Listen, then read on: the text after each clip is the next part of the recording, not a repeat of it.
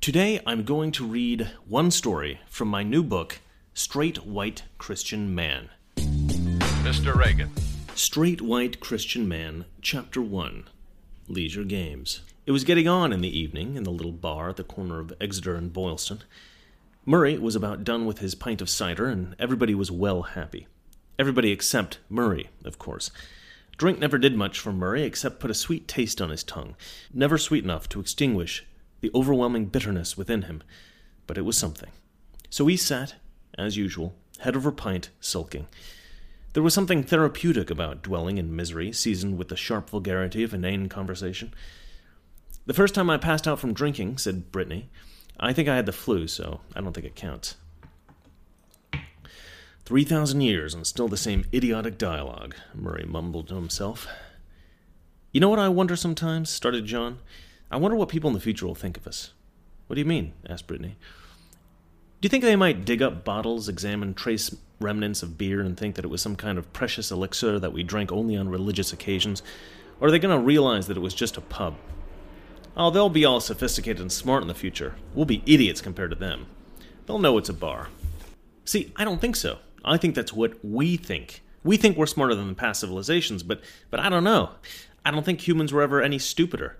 I think we just learn more, that we build on previous knowledge, but we don't actually get any more intelligent." "Ha, that's wrong," said Brittany. "Yeah, you're crazy," Stephanie agreed. "Any scientist will tell you," said Anthony, "that people have been getting smarter for thousands and thousands of years, John." "Yeah, it's just common sense," added Caroline. "Nope, John is right," said Murray. Everybody turned. "Scientists are just arrogant children playing detective for money. Well, except perhaps chemists. Anyway, the point is, people were always just as intelligent as all of you." Of course, that's not saying too terribly much. Caroline's brows knit with frustration. She threw her lime at Murray, and Brittany followed suit. "No, it's true. I know," said Murray. "I know you're old, Murray, but you're not that old. You don't know what people were like thousands of years ago," scolded Caroline. "That's the whole point. They didn't write books. It's all speculation. You can't say things like, 'I know.' Your severity completely undermines your argument. You weren't there." "I was there," said Murray, downing the last nip. This broke the tension. Everybody chortled, or at least smiled. "Really? Murray the Mystery Man is immortal, is he?" said Caroline. "The Highlander!" growled Anthony in a rough Scottish accent. "I'm not the Highlander. You want to know what happened to me?" Yeah, said John, smiling, a little bit more animated now. "I'm sick of armchair philosophy. I want a story." "Yeah, I want a story too," Brittany agreed as she squeezed John's arm affectionately. "Okay, this is the story of my existence," said Murray, and he lowered his voice to a whisper. "But you can't tell anybody. It's a secret. I shouldn't even be telling you." Everybody agreed. They were now brimming with giddy anticipation. "Our lips are sealed," John said, playing along. "Many, many years ago, there was no earth and no hell. There was only heaven. It was all any of us knew." "Who?" asked Brittany. "The angels. There were awes all around," and Murray continued. "That explains everything," said Anthony with the driest of sarcasm. Everybody laughed. "Some of us angels didn't much like being just angels, and wondered what it would be like to be gods. It wasn't that we didn't like our lives. It was wonderful in heaven. I don't know. So anyway, we attacked God. This was a very bad idea. Now, we knew that God had created us somehow, and we had always appreciated that. But somehow it got into our heads that just because he created us, it didn't mean that he might not have created us stronger than him, at least in numbers. Well, he did not make us stronger than him. In fact, to say we were weaker is a gross understatement. It was pathetic. It was the greatest show of hubris in the history of living beings, and it ended in total humiliation. It's embarrassing for me to talk about even now. God explained to us that our lack of gratitude for existence meant that we would have to suffer. So we were made a place that we could rule over. Hell. "Murray the Demon," quipped Anthony. "That's way cooler than being an angel, mate." Everyone laughed a little. "It really isn't," said Murray. "Now shut it and listen. After the rebellion, no more angels could be created. They would always know they would be sent to hell if they did anything wrong. That's why this world was created. Earth was formed to facilitate the development of new sentient beings. You guys. On Earth, no one can know by evidence that God exists. One may only know by instruction or intrinsic understanding. That's why you guys were born here and not in heaven. But anyway, I'm getting away from the story. God allowed us one way to get out of hell, an escape clause. The demon had to endure a two-part trial. First, a demon must live here on earth, fighting an angel of heaven until we vanquish him. Then, after we win that, we have to go through a second trial. We must be born again on earth as a human and live a normal life. And then, if we're good enough, God will admit us to heaven, just like any ordinary human. But that doesn't even matter, because the first part of the trial is impossible. Angels are superior to demons. We've had our wings clipped, you see. An angel of God will always defeat a demon of hell in battle, so I can't win. It's impossible, so why even try? And once you start the trial, you can't go back. You're trapped here. That's why no other demons ever exploited the clause. No one wanted to get trapped on Earth in a never-ending battle fighting an angel that they can never defeat. So why'd you do it? Asked Brittany, now quite engrossed in the tale. I don't know, said Murray. I'm an idiot. I guess I really just wanted to get back. I suppose I thought I could win. Same hubris that got me in trouble in the first place. Wait, said John. So, what is this fighting? Are you guys using swords or guns, or is it like a fist fight? My money's on swords. It's swords, right? It has to be swords, said Caroline. Is it some epic sky battle, or does it take place down in the murky depths of the earth? Asked Anthony. Why are you never beat up when we see you? Said Brittany. Okay. Listen. It's not really fighting. God doesn't much care for that sort of thing these days. We mostly just play leisure games. Everybody erupted in laughter. Murray just ordered another pint. Leisure games? Asked John. Like croquet? Yeah. Chess, badminton, said Murray. Last year it was mostly Trivial Pursuit. This year we agreed to tennis. The friends laughed still more. They all loved the story. The worst part is that even if I do win, I'm just born into this world as a human, Murray continued. And if I screw up that trial, I go right back down to hell. I'm just fighting for the chance to get up there. It's miserable. So you can't win, ever? Asked John. Nope. We should all do a poker night, seeing as you can't win anything, joked Anthony. That's funny, Murray laughed. Sorry, it doesn't work with humans. I may not be able to beat an angel in anything, but I'm still superior to regular people. Against humans, I can't lose. Oh, perfect. You can fill in for Philippe, said Anthony, half joking. Actually, yeah, said John. Seriously, are you good at soccer? I can't lose, repeated Murray.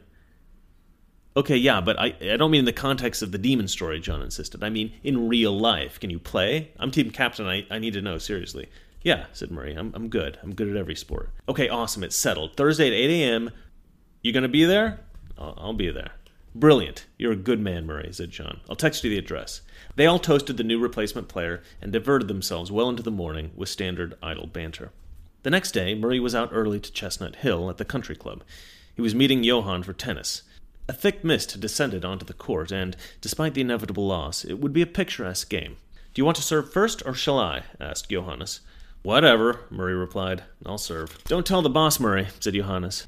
But I've always admired your attitude toward this whole trial. What has it been? 2,793 years? You never lose your sense of humor. Thanks, said Murray dryly. Murray hit a ferocious first serve, returned effortlessly by Johannes. The ball shot past Murray like a bullet. The speed and precision of Johannes' returns were astonishing. Johannes' skill would have been something truly magnificent to behold, even by Murray, had that skill not been the very cage keeping him imprisoned. Could you at least pretend you're working for this? Said Murray. Produce some fake sweat or something? Sorry, old man. Johannes took a breath and set about panting and feigning intensity. He wiped his brow. You know what? That just seems patronizing now, said Murray. Johannes straightened himself again. Sorry, he replied. Murray served. Johannes returned it with a no-look backhand and again won the point. Murray rolled his eyes. This sort of play went on for another hour until the match was won. Johannes would occasionally permit a rally and often lead Murray to a sliver of hope, but Johannes never gave up a point. Same time tomorrow? Asked Johannes. No, actually. I agreed to play soccer with some humans this week.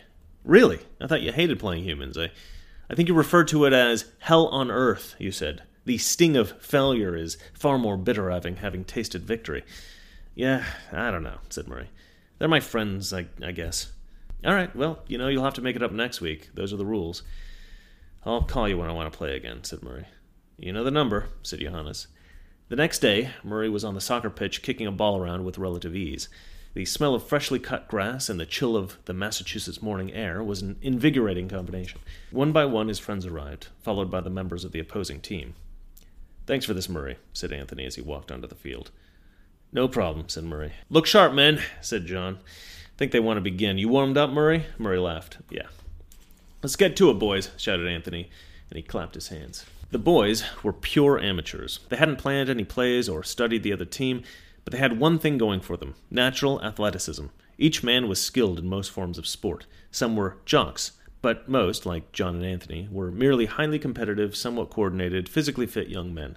They were all at their best today, but Murray astonished them all. He did things with the soccer ball that even skilled professionals can only do as party tricks. But he integrated those tricks into plays that worked flawlessly. He utilized every appropriate surface of the body, minus the arms, and he did it all with a casual style, like it was easy. He might as well have been smoking a cigarette. He was like Ronaldinho, but short and white. John and Anthony worked harder than in any game of their life, just to position themselves for assists, and it was raining assists. "The man's a magician," said Anthony, panting. John simply nodded, too exhausted to speak. At the end of the game, Murray shot the ball across the pitch, against the leg of the goalkeeper, and in to score. It was a mind-blowing point. Murray's team erupted in cheer. They were already beating the other team by double digits, but it was a thrilling moment. A triumphant experience for everyone on Murray's team. The boys went to shake hands with the opposition, but the other team was not so gracious. "So what'd you do? Get a pro league guy to replace Philippe?" "He looks familiar, but I can't place him," said Drake, the goalkeeper for the other team, and a particularly obnoxious human being. "That's BS, man." "It's against the league rules," offered his sidekick, Jeremy. The opposition all walked off the pitch then, pissed off, mumbling under their breath, though one of them, Abner, stayed on the pitch. He was younger, early 20s, but he was a short, balding little fellow, and by far the worst player in the game. "Hey, man," he said to Murray, "you're incredible. The guys are saying that you play in the pro league and it's not fair or whatever, but I don't care. Just watching you play was a privilege. You are amazing." "Thanks, kid," said Murray, and he started walking away. Suddenly, though, he stopped. He turned and walked back to the young man. "Hey, kid," said Murray, "didn't I kick you earlier?" "Yeah, but it happens a lot," said Abner. "I'm quite small." "Sorry about that. Your team ever win?" "Oh, yeah, but they don't usually let me play. They're short a guy this week. I'm pretty bad at sports. I love to play, but I'm worthless. I guess that's why I don't care about losing as much as those guys. I never win anything. I know the feeling, kid." At that moment, a very pregnant young woman approached Abner on the field. "Are you ready to go, dear?" she asked. "We're supposed to be at church in an hour." "Ah, yes. Sorry for making you wait, darling. This is—" "Murray," said Murray. "Murray," Abner continued. "Murray, this is my wife, Samantha." "Abner and Samantha. Somehow sounds right," Murray said with a smirk. The young couple laughed politely. "I hope so," said Abner. "Are you on Abner's team?" asked Samantha. "No, I was playing against him," said Murray. "He's amazing," said Abner. "Oh, well, maybe you could practice with Abner a little," said Samantha. "He loves the game." No. We couldn't impose ourselves like that," said Abner. "Perhaps we'll see each other here again, though, on the pitch." "Perhaps," said Murray. Murray stood there a moment, watching Abner help his wife walk across the gnarled and knotted field.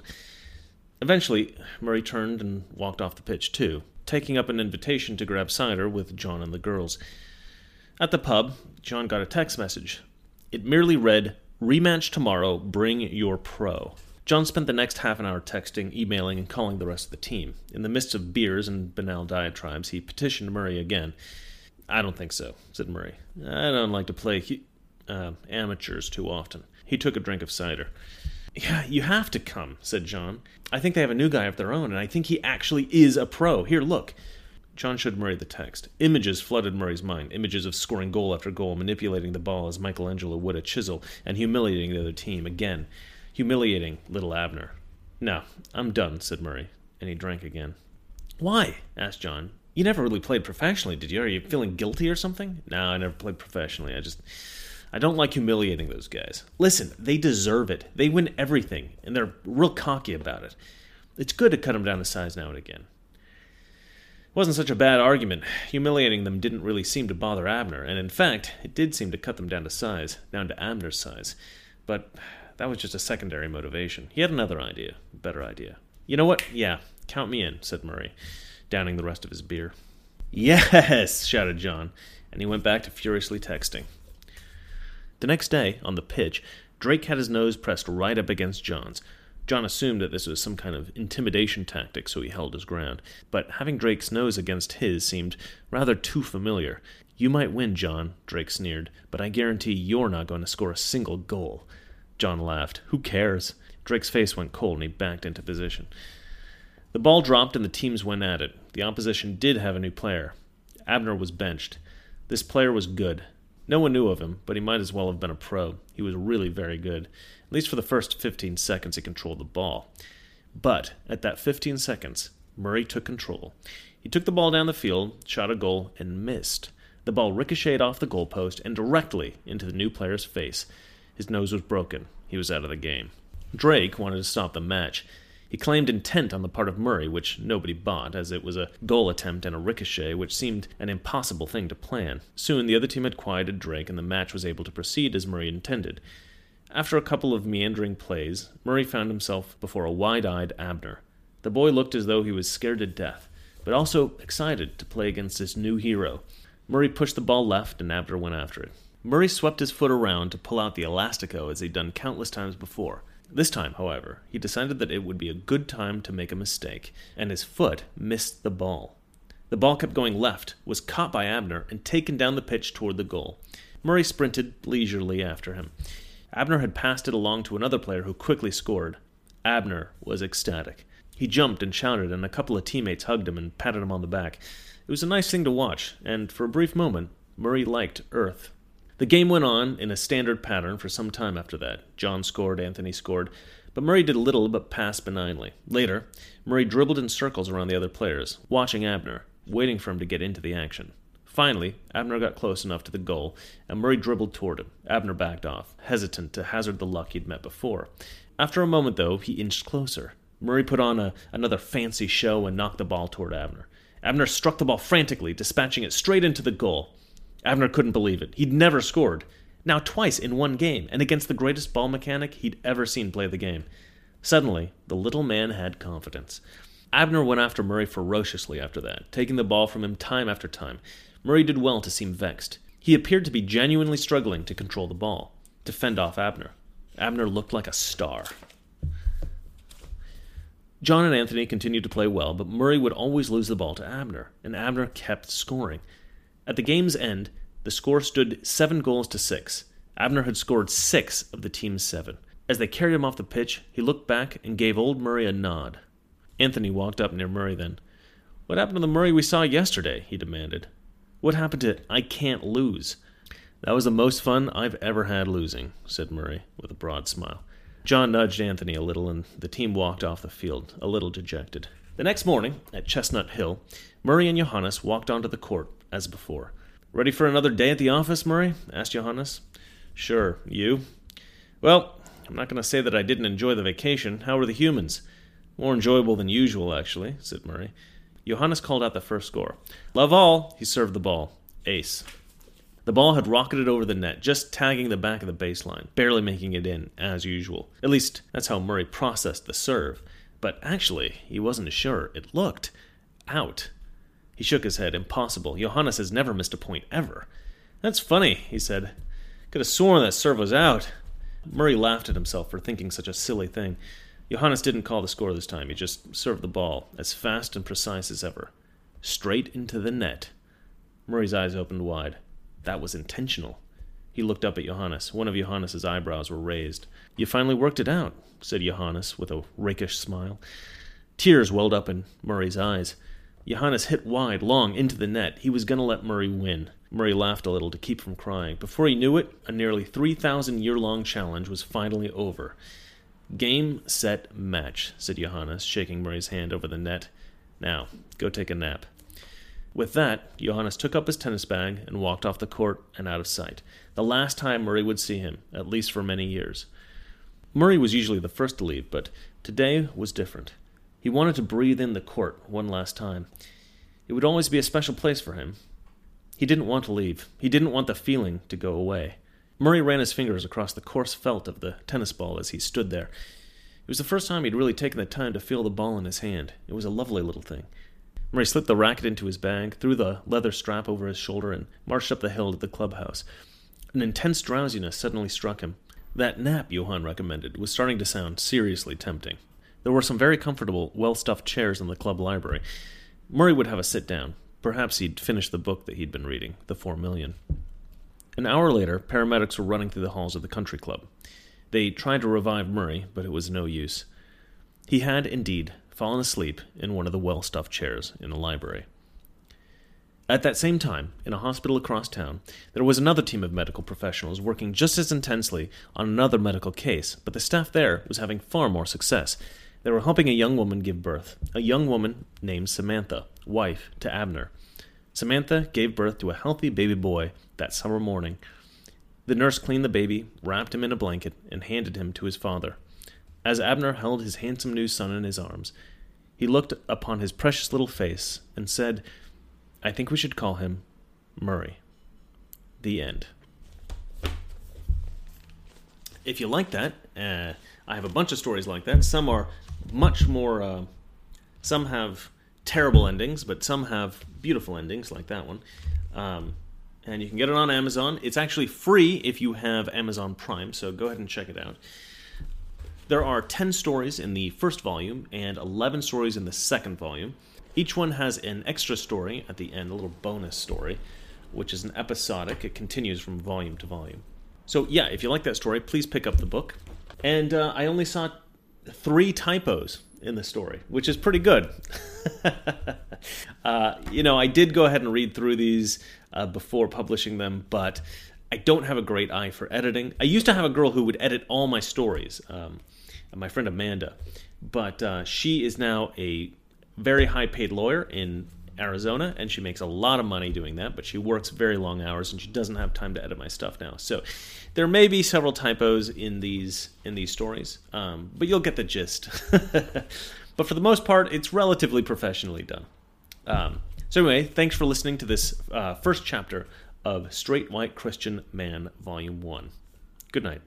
President Washington began this tradition in 1790 after reminding the nation that the destiny of self-government is finally staked on the experiment entrusted to the hands of the American people.